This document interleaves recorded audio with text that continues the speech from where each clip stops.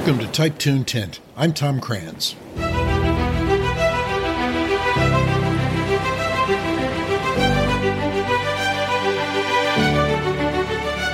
The majesty of the sea and the spray of the ocean water are almost palpable in today's episode thanks to my guest, Bob Gonzalez, whose passion for deep-sea fishing comes alive in his book, A Flicker in the Water. It's not just a story of catching fish, it's a deep dive into the emotional and historic bonds man has with the sea, epic battles with gigantic creatures, and cheerful tales of a lifelong father-son relationship. And I'm joined right now by Bob Gonzalez, lifetime fisherman and author. The new book is called A Flicker in the Water, and we're going to talk in detail about his life as a fisherman, about fishing. Bob joins us from his palatial estate in Destin, Florida, and I join you from my palatial estate in Little Fanwood, New Jersey. Bob, thanks for getting up at a fairly early hour and connecting with me today. This is great. Well, hello, Tom, and don't worry about the hour. You know, fishermen like to get up early. Yeah, I'm usually up by 5:32. I don't even know why. Ever since I retired, my body clock is totally screwed up, but it's okay. By 9 o'clock, my day's half over usually, you know? So as I said, the reason we're here is your book, A Flicker in the Water, which is really it's a kind of a first person account, although you kind of tell it in the third person. You referred to Bob Jr. and Bob Sr. instead of me, you know, and that's okay. I kind of get it. But let's talk about, first of all, a little bit of your background. You're 30-year Floridian, and I'm guessing a lifetime fisherman. Where did you first get the fishing bug? Did you get it from? Is it in your genes, or did you learn it, or did your dad pass it down, or how did that happen? Well, I liked it from the time I was a little kid. 7, 8 years old. I used to like to catch fish, and even in the lakes, in the freshwater, bluegills and sunnies. And I used to fish with my dad in New Jersey at Barnegat Light. We would go every summer. I was raised in Pennsylvania, but we used to travel to Barnegat Light, New Jersey, and fish for bluefish, and then in the summer and cod in the winter.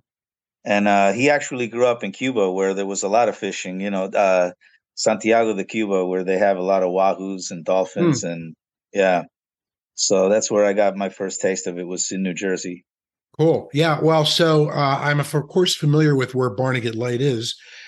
New Jersey is one of my, and full transparency to both you, your dad, and my viewers and my listeners, I am not a fishing guy. I've been fishing in my 68 years of life exactly twice. One time when I was a teenager, I went out on a friend's rowboat on a lake in the Pocono Mountains. Okay. And we caught these little fish called sunfish. Yeah. Right? They're not eating fish. They're these beautiful little yellowish orange fish. And we caught them and then we threw them back. And I said, oh, this is kind of cool. And then the second time I fished, I was an adult. My wife and I went out on a friend's Boston Whaler, which is a small kind of flat bottom fishing boat, into the bay off of Ocean City, New Jersey. And the sea was really choppy that day. We didn't go out really far, but it was so rough. I was sick the entire time. The good news is I never actually puked, but I just didn't have a great time. But my friend Steve caught this very nice sized, very ugly fish. He called it a tog. Does that mean anything to you? I've heard of them. Yeah. I think I know what you mean. Yeah. Yeah. I'm not sure. He wasn't 100% sure what it was anyway, but he caught something.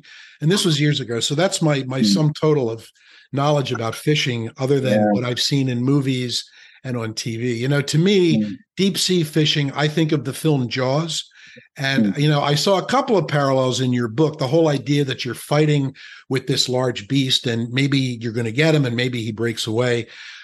So what I liked about A Flicker in the Water is that it talks about more than just kind of the catching of the fish. It's about being out with nature. It's being on the sea. It's appreciating things like, the fact that you're out there, the fact that we have this incredible natural resource. And I'm guessing that's part of the lure for you as well, correct? Oh, yeah, definitely. When you're out there on the ocean, it's just you and the sky and the water. And there's something very soul satisfying about being out there, for sure. So you're primarily a deep sea fisherman, correct? Primarily, yeah. And so that means you go out into your home port is Destin, Florida, which is Florida Panhandle, if I'm not mistaken, correct? Right. What I know mostly about Destin is when I worked in the news business, the Destin was often the bullseye for a hurricane. Hopefully, you don't Mhm. have any of those this year. But you write a lot about going into the Gulf. You see like the big oil rigs in the background, and you go out far enough so that you don't actually see anything. All you see is ocean all around. What's that like, especially in the early days? Is that scary at all? It doesn't phase me at all. You know, I know a lot of people don't like that. They like to be able to see land from where they are, but I don't know. To me, you have your instruments, your navigational tools, your compass. You don't really need to see the land. It doesn't bother me at all, really. And A Flicker in the Water is your second book, as I understand, correct? Tell us Mhm. about your first book. What was that called and what's it about? It's Eagles Claws for Freedom's Cause. It's basically about happenings in our country and about politics and things like that. So I wanted to do a little bit different one this time and do about nature and fishing and that sort of thing. Yeah, good. And so I've seen on your website, I've seen that you've been on some other interviews and podcasts, and you do Hmm. spend a lot of time about talking about kind of harnessing happiness. And that's kind of my short, Yeah. yours. But it sounds like you found, in fishing anyway, you kind of solved that to some extent. Yes. Well, it's something I love to do, you know. Although I have had my experiences, like you say, where I've been tossed around. In fact, the other day I said I felt like a piece of loose change in the washing machine. It was so rough out there. Really? Yeah, yeah, that happened like a week ago, and I get a little woozy myself, but it's never stopped me from going. You know, when I was a kid, I got sick a few times, and I still went, and we still had some great catches some of those days. What do you do for work? I have a small business. In fact, that's why I came here to Destin originally. I make the soft pretzels, the hand rolled soft pretzels in a Oh, mall. really? Yeah, yeah. And with this, the name of the store is the Pretzel Twister, so I named the boat the Twister. We have to talk offline because I make German soft pretzels. Okay. I make them from scratch and I hand Hmm. roll them. What a pain. Hmm. But I do Yeah. it. I hand roll them and I form them. And man, they come out. I mean, the recipe I use is fairly basic. I mean, it's Mm. basically water and yeast and Yeah. flour and a little bit of Yeah. salt, a little bit of sugar. Yeah. It's all Yeah. in, the Yeah. kind of rise you get. But I think that's really, boy, talk about a small world. You make pretzels, huh? So now I Well, got to yeah. come to Destin and try one of your pretzels. Yeah. Damn. So you're not talking about fishing. We're talking about pretzels. So we swish pan back to your other life. Yeah. So you said that you have your family has Cuban roots. Your dad was born and raised in Cuba. When did he come here? And were you born there as well, or you were born here? I was born here in New York. Okay. And how long's Yeah. your dad been here? He came here around age 14 and he's been here ever since. I don't know if he'd want to admit this. He's 82 now. But he's been here since about age 14. And you guys still fish together? Yeah, we just went last week. We caught some snappers and some groupers and a couple other kingfish and a tuna. Father and son fishing seems to be one of those iconic I guess father son events that it's like having a catch with your kid. It's just Yeah. one of the ultimate ways of father and son to bond. And you've Mhm. been doing it all your life, pretty much, right? Pretty much. Yeah. Yeah. Yeah. He got me started early. When I was a kid, I went with him a lot and we could just continue doing it. All right. So you sent me a couple of pictures, and I want to talk Mhm. about this one picture about this fish called the fish you call marble eye. Amberjack. Amberjack, right. Here's this picture that's in your book. And it's also mentioned, I think Mariel Hemingway mentions it in your forward. By the way, we have to talk in a minute how you got Mariel Hemingway to write your Yeah. forward. We'll All get to right. that. But there's this picture of you and your dad on the deck of the boat, the Twister, and you've got this amberjack hanging on a hook. And that sucker's like as big as you are. Yeah. So that's Yeah. a typical size for that fish, or what's the deal? No, that was a really big amberjack. They don't get that big very often. That was a once in a lifetime amberjack catch. So how long did it take you to reel him in? About 45 minutes. Oh, really? Yeah, he made multiple runs. See, when you fish for amberjack, you fish for them off the bottom. And this one was caught on the bottom. After he played with the bait a little bit, and you could tell there was a fish down there, but we weren't sure what. And all of a sudden, he just knew. After he knew he was hooked, he went on this tremendous run. He's peeling line, and I had to throw the boat in gear to pull him out because they'll go back in the crevices, in the shipwrecks. They'll get tangled up in there and stuff. So we pulled him out of there, and he made 4 or 5 runs, and finally you saw these bubbles coming up from the bottom of the water. I'm thinking, what is this thing? I thought maybe a grouper or something, or a shark, but it turned out a big whoosh came up in the water, belly up, and it turned out to be this fish that I named Marble Eye, a greater amberjack, they call that. Yeah. So you'd have to put that in as among your top 10 catches, I would imagine. Oh yeah, easily. Maybe top 5 even. Yeah. So what do you do with an amberjack that size once you catch him? Do you eat him, or do you mount? What do you do with a fish like that? Yeah, you can eat him. This was an old fish. That's why I named him Marble Eye, because he was blind in one eye. He had no pupil. It just looked like a blue marble in one eye. And so we did take him to the fish market, though. They're edible. They're very good too. So you take it to a fish market and they buy it, or they butcher it, or they sell it, or you get it back and eat it yourself, or what do you do? No, they buy it and then they distribute it to restaurants and things. And so that's what you do with the fish you catch in general. You sell them to other people. Well, we eat most of our own. Most fish aren't that big, so we usually catch 10 to 20 pound fish, and we eat those most of the time. But fish like that we could take to the market and then they distribute them. Yeah.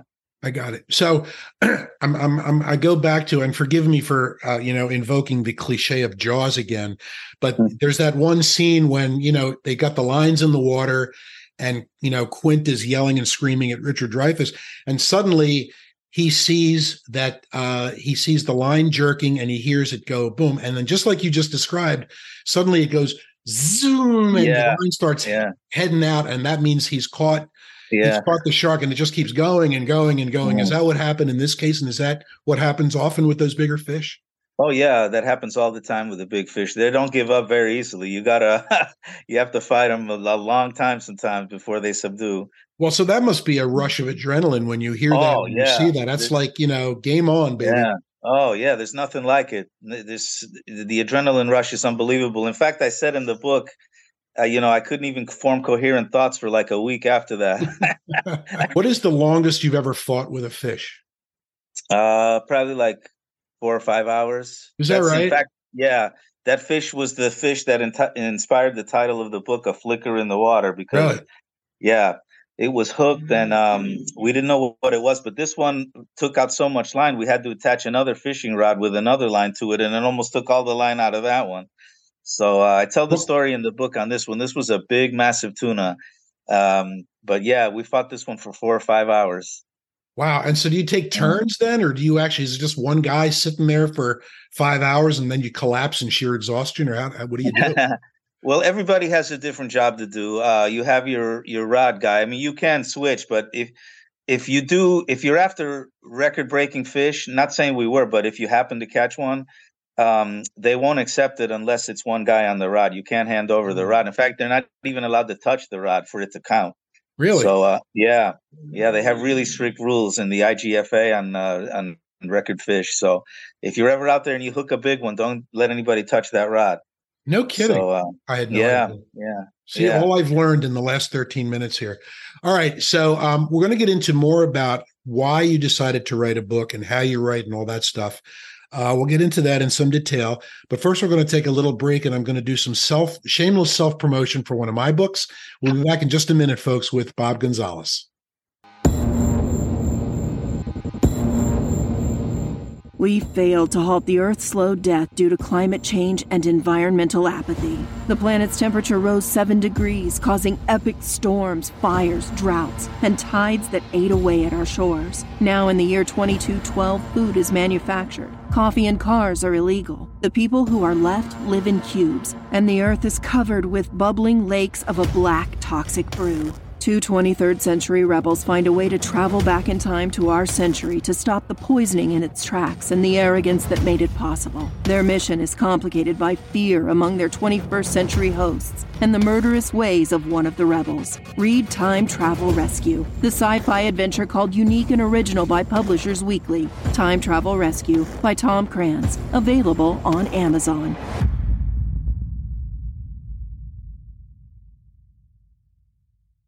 Back with author and fisherman Bob Gonzalez, author of the book A Flicker in the Water. How long's the book been out now? About a year and 2 or 3 months. Okay, and it's available on Amazon and on a website called flickerinthewater.com, I'm guessing? Yeah, Amazon, Barnes & Noble, anywhere books are sold, and my website, flickerinthewater.com. Yeah, so There's a lot of stuff on that website that's not in the book. Like you said, there's videos there and interesting things about the ocean. Oh, I saw that. Yeah, there were nautical terms and a little bit more about you. And it's very cool. It says right on the cover, forward by Mariel Hemingway. How did that happen? Well, Mariel works with my publisher, Mindster Media, and they give her scripts and they give her manuscripts. And if she likes them, she'll work with you and endorse them. And thankfully, she liked mine because I think it hit close to her home for her, because Old Man and the Sea was written in Cuba at the time my dad was there. So we described events in Cuba, and we described, in fact, her name Mariel comes from the port of Mariel, which is near Havana, Cuba, where Old Man and the Sea was written. So my dad was on the other side of the island in Santiago, which is actually the main character's name in Old Man and the Sea. So it was a natural fit, and she enjoyed it. She said it spoke to her with deep appreciation, and I was really grateful for that. Well, that's awesome. So Mariel Hemingway, former, I don't know if she's still doing any acting, but her father was Ernest Hemingway, right? Her grandfather. Grandfather, that's what I meant. And so you just got a phone call one day and said Mariel Hemingway is going to write your forward? Well, we communicated online. I sent her the manuscript, and she wrote back saying she loved it, and that's how it all got started. Well, that's great. And she writes, in really glowing terms about the book and about why it connects with her. I'm not an expert on Hemingway like she obviously is, but I can definitely see the parallels in, the whole battle with the sea and the fish. Yeah. That's certainly, reminiscent of what your book is about. How long did it take you to actually get around to start putting words on paper? Well, I knew that I wasn't fishing as much because we had just sold the boat and we were looking for other ways to continue fishing. So I thought, maybe I should write a book about my experiences that I think people can enjoy and even learn some things from. I learned a lot myself when I was writing the book. There's a lot of stuff I didn't know that was really interesting. I'll give you one example. The Sea of Galilee is actually a freshwater lake. Oh, yeah. I've actually been there. I went to Israel back years ago for a TV station. Yeah. And it's not right. It's a lake. Yeah. Yeah. And the Mediterranean Sea, as wide as it is and as big as it is, the only entrance is 11 miles long. That's it. 11 miles. I don't know how fish get in and out of there, but they do, because the Mediterranean is a great place to fish. Have you ever fished in places other than the Atlantic or the Gulf? I know just the Atlantic and the Gulf. So you haven't fished internationally yet? No. Well, that's got to be on your list of things to do, right? It's on my list. Yeah. I want to let people watching and listening know that you don't have to be a fisherman to enjoy this book, right? This book sucked me in because of all the, I guess, the descriptive nature of being on a boat, some of the details of, kind of the rock and bow. I really felt like I was on the boat, right? And it's got to be a little bit daunting. And, you take a risk when you try to write in words about the feelings and the sensations of, something so visceral as being out there. But I think you pulled it off. And as I said, that's what kept me reading. I wanted to feel like I was on vacation. This guy's taking me fishing. Okay, let's do that. And that's kind of the way I approached it and why I enjoyed it. So how do you physically write? Did you decide you're going to sit down where you're sitting right now, or did you write? How did you write and where did you write? Well, sometimes I would do it right sitting at the desk like I'm doing now. Other times I would go take a walk outside, and I would sit down as the thoughts came to me and put it into my phone and have it down. And then I would just repeat the cycle. Sometimes I would do it walking. You never know when the right words will come. So always have something ready to write down or put into your phone so you keep it down. Once it's down on paper, it can't be forgotten. The whole process took about a year. Oh, really? Yeah, my book is 146 pages long, which is not it's a short read basically, but it took about a year to get it right in the way I wanted it. Okay. Did you have an editor as well, or did Yeah, you self-edit? So you had somebody a look at it? little of both. Yeah, some of both. Yeah, I had an editor, my publisher, Mindster Media. I used some of their editors as well as myself. Okay. And was that helpful, did you find? Yes, actually, the proofreading more than the editing in my case. I think the wording pretty much I got it the way I wanted to. But the proofreading was definitely helpful. Definitely. Yeah, you mean things like spelling and punctuation and formatting. Yeah, Punctuation that's and that kind. Yeah, that's yeah, everybody's Achilles heel. yeah. I still look at I've got books that I've written. The first one I wrote and published was 2016. I go back and every once in a while I'll actually read the published book in my hand front to end, and every single time I find something that I missed. I do all self-editing, and I have an online an app called AutoCrit that's actually really good at catching that stuff. But even now, Mm-hmm. after I've read the frickin' books over and over again, I see things I would have worded differently, Yeah, stuff I would yeah, have said, I would have either deleted or said differently. yeah, It's yeah, just like yeah, an artist. You look at something and you say, God damn it, yeah, I should have done that yeah, instead. But, yeah, it is what yeah. it is, For sure. as Yeah. opposed to Stephen King, who I read, he did an interview once in which somebody asked him, does he ever go back and read his older, some of his first books? And he says, oh, no, that's like dead skin. It's gone. It's done. I did what I Mm-hmm. did. I'm moving on to other things. It stands the way it stands. So, I guess you can agonize forever over your books, but why? Do you think you're Yeah. going to write again? I write another book? Maybe about I want to do some comedy maybe and some because I like laughs. So there were a few laughs in the book actually, but I do enjoy humor and I enjoy maybe I'll write something about baseball related. No, really? So you're a Yeah. baseball guy, baseball fan? Yeah. Yeah, I grew up. I was a college ball player in Pennsylvania, Really? and I was a Pirates fan back then. But now that I live in Florida, I'm a Rays fan. I was just at a book fair, and I was at a place where there were like 60 authors showing off their books. And here's what we need to do, Bob. We need to write children's books, because I Yeah, swear, man, children's books, every yeah, single table with a children's book author had three people deep, and they yeah, all had kids, and yeah, every one of those authors writes about some specific thing. And yeah. I'm never going to write a children's book, but if you really want to cash in, you want to make a children's book and sell it right next to your pretzels. That's what you got to do. Yeah, children's books are, I think they're number one. Although I will say this book, A Flicker in the Water, is good for kids starting around age 7. Yeah, I would say it's absolutely Yeah, G-rated, and yeah, it's definitely a family-oriented activity, fishing and yeah. whatnot. So tell us one more time, where can we find A Flicker in the Water? Well, A Flicker in the Water is at my website, flickerinthewater.com. Any bookstore can order it for you, or online at Amazon or Barnes and Noble. But the best one-stop shop for everything is flickerinthewater.com. As I said, I enjoyed the book, and I heartily recommend it to our viewers and listeners out there. Thank you, Tom. I appreciate it. You're welcome. Thanks for joining me, and be careful out there. Okay.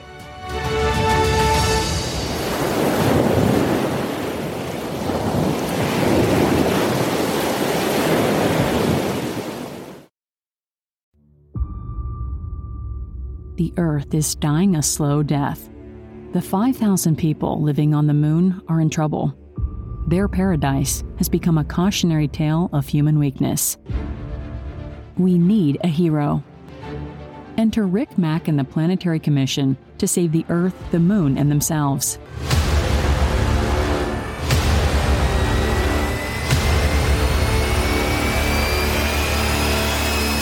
Moon Rescue: Escape from the Dome by Tom Krantz. Now available in ebook, paperback, hardback, and audiobook.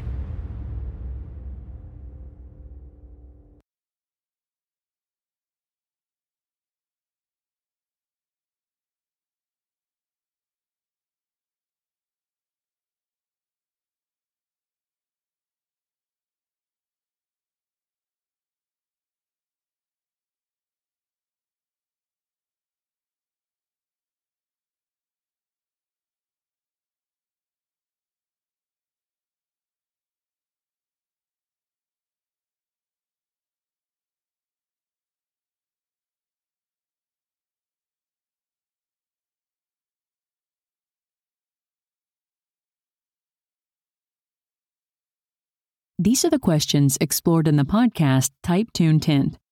Tom Kranz chats with writers, musicians, and artists, most of whom found their talent by accident, late in life, or hiding under layers of denial. Subscribe to Type Tune Tint wherever you get your podcasts.